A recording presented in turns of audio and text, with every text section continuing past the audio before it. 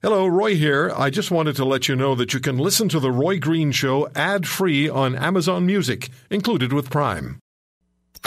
Taking on the Titans, standing up for the little guy. It's The Roy Green Show on the Chorus Radio Network.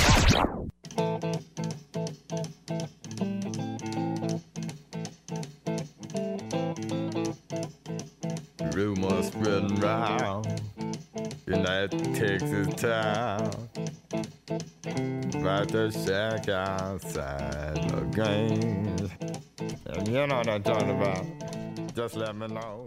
Emails to Roy at roygreenshow.com and Twitter, it's at The Roy Green Show. So, Conservative Party leader, who do you like? Who could beat Trudeau? Bernier?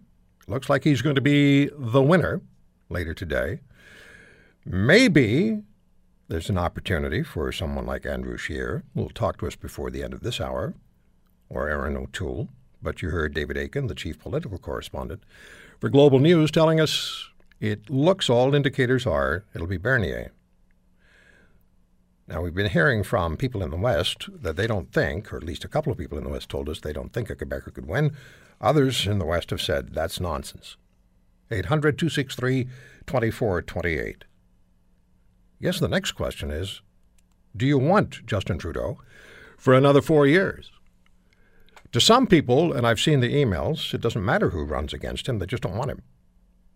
And in the next hour, I'm going to play back for you what Trudeau said in 2015 about terrorists retaining Canadian citizenship. He made it his personal mission for terrorists to be able to retain, convicted terrorists, to be able to retain their Canadian citizenship if they are dual citizens. So if the tragedy of Manchester had happened here, or if Zachariah Amara had been able to tragically fulfill his ambition to explode a truck bomb in downtown Toronto, which was the Toronto 18's objective, there would have been a huge massacre, and Zachariah Amara would have kept his Canadian citizenship under Justin Trudeau's dictates.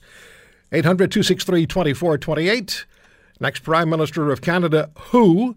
And does Bernier have a chance in the West? 800-263-2428. Roy is in Alberta, the guy with a good name. Hey, Roy. Hey, Roy, I just pointed out a few weeks ago when I talked to your show that I would definitely consider voting Bernier, and I did mark him first because I admire his ability to claw his way back into cabinet, so he shows he has strength. Then I voted Aaron O'Toole because he's a respectable Army officer, and for second, and then I put Michael Chong because I thought he had integrity to resign from cabinet rather than be stuck with a decision he didn't like. So that's what I had, but I don't remember what I put 4 to 10, but I did mark 10 choices. But I find it interesting, the left and right both have a chance. If the NDP elects Stogran, Colonel Stogran, and the Tories elect Captain O'Toole, then we'd have two tough Army officers facing off against Trudeau and his very weak lying defense minister who admits planning missions that he didn't actually plan. That's a very interesting point. Yeah. And military veterans are creating a greater and greater profile in this country. And people have a greater and greater appreciation. And Trudeau, really, you're correct, he's weak on most everything, but he really particularly seems to be weak on military issues. And people will not forget the fact that he turned tail and ran and pulled the CF-18s out of the fight against ISIS. Yeah, but both the Tories and the Liberals are guilty of forcing buyout packages of $200,000 or $300,000, and then rather than the lifetime pensions on veterans, as both Tory and Liberal defense ministers, including Laurie Hahn, but do you think Secretary of Veterans Affairs, that's just not right, the forcing it on there. If they earn a pension, they should be allowed to keep it. Roy, do you think that veterans issues could be an issue, a hinge issue that the election is decided on? Yeah, but it could be because, a lot of veterans are upset. I mean, look, no one tried to take away Laurie Hahn's $95,000 a year Air Force pension and his $150,000 a year MP pension now for 7 years of service as an MP. But he and his Tory MP staffers were trying to force all these buyouts on about 2,000 plus veterans. I mean, that's 2,000 votes that could swing for 1 or 2 ridings. 95,000 sounds awfully high for 7 years. No, 95,000. He gets the 100,000 plus is for MLA and our MP and parliamentary secretary. 95,000. But he was that anyway. He was that for a long time, though. In the Air Force.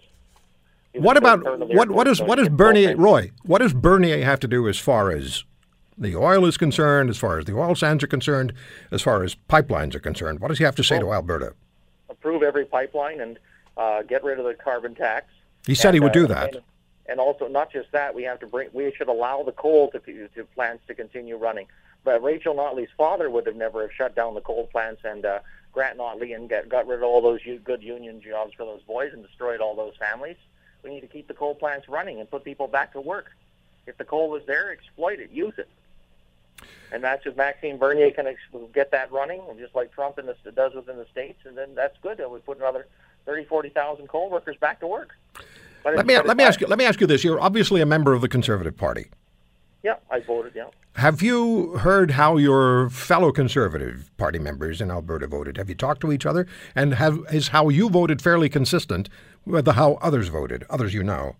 At the debate, the people who were getting the most cheers were Chong and Lisa Raitt, and a little bit Bernier. But Chong and Lisa Raitt seemed to have more of the crowd at the end of the debate.